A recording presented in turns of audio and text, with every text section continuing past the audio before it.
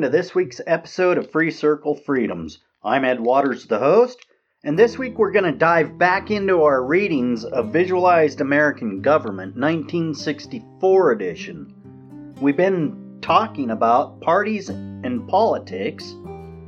This week's episode is specifically going to talk about party principles and alignments. Let's not waste time and get right into Free Circle Freedoms. Party principles and alignments. When a nation as large as our own is dominated by two major political parties, it is reasonable to expect that each of these will contain numerous diverse groups and interests. These are held together either by their attitude towards a controversial issue or by devotion to an outstanding leader, or simply by the desire to prevent the opposition from gaining control of the government. Since parties are run by practical politicians whose power depends on their ability to garner votes, it is easy to understand why party principles, as expressed in party platforms, usually are made broad enough to appeal to many groups. It is possible, however, to trace certain broad distinctions between the various contending major parties in our history. On the one hand, the Federalist Whig Republican group has supported a liberal interpretation of the Constitution, broad expansion of national power, and legislation favorable to business interest and to creditors in general, like National Bank, Protective Tariff, and Gold Standard. On the other hand, the Jeffersonian Democratic Republican Party and its successor, the present Democratic Party, have exhibited a leaning towards stricter construction of the Constitution, greater sympathy for states' rights, and legislation more favorable to the common man, like the moderate tariffs, a more liberal money policy, and social legislation on behalf largely of the lower income groups. That is what Visualized American Government 1964 edition has to say about party principles and alignments.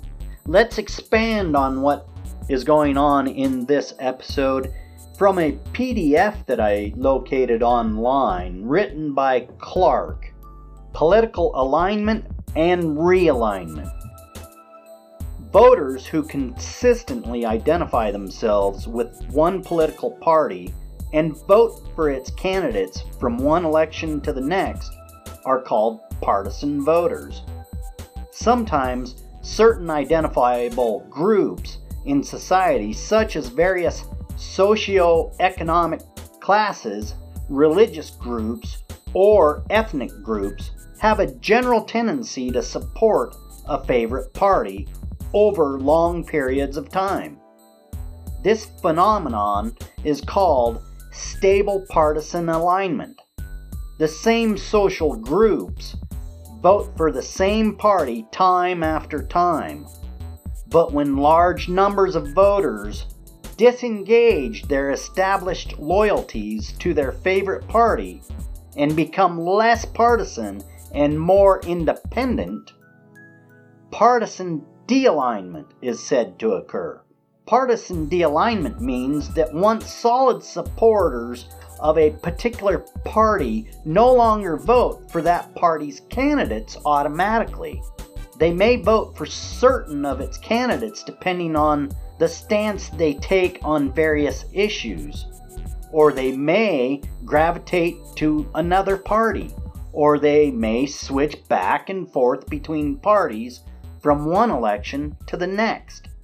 Voters who move back and forth in this way are called swing voters.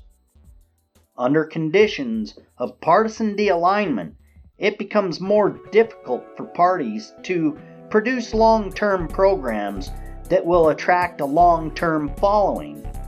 By having to make frequent shifts and revisions in their programs to attract increasingly fickle and unprecedented voters, parties find it harder to represent their constituents' views in a stable fashion and support policy initiatives that may take many years to translate into effective governmental action.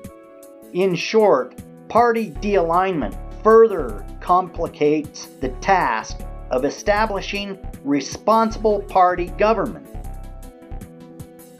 Sometimes the voter may change their habits even more radically when a large block of voters that traditionally vote for one party massively shifts its support to a rival party, and that sticks with that party over prolonged periods.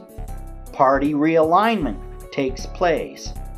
In the United States, Southern white Protestant males were once solid Democrat. Since the 1970s, however, they have moved in large numbers to the Republicans. Whereas partisan de-alignment means simply a loosening of traditional party loyalties on the part of individuals, realignment means enduring shifts from one party to another on the part of large social groups. Realignments represent major changes in society's electoral patterns, in some cases placing new obstacles in the path of responsible party government.